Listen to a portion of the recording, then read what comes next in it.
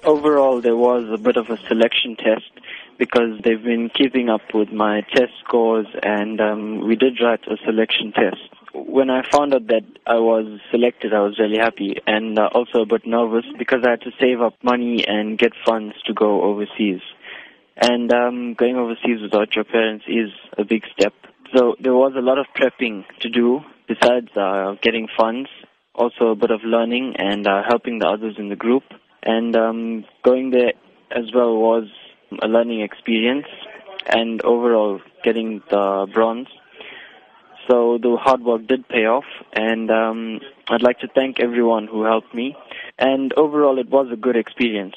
And from gaining this information and experience, I'd like to help others. And this year, I am helping my friends and peers in maths. So I'd like to say that anything you do is a learning experience. And no matter whatever information you have and knowledge you have, it's best that you share it to help your community grow. So lastly, thanks to everyone who helped me. Knowing that you came out third in the world, how does that make you feel? It makes me feel really, how can I say, happy. Besides being happy, you feel a sense of accomplishment and also that all of your hard work paid off.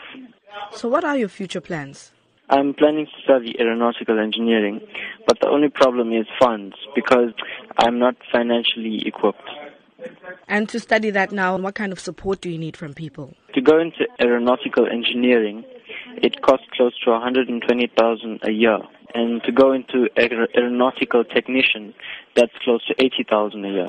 How would you like people to assist you? Firstly, before I answer that, as I said, no matter what information I have, I always give it out to other people who could use it.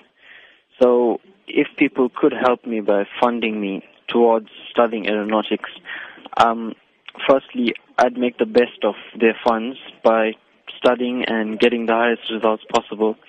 And secondly, giving information out to other students who are in the engineering field or any field.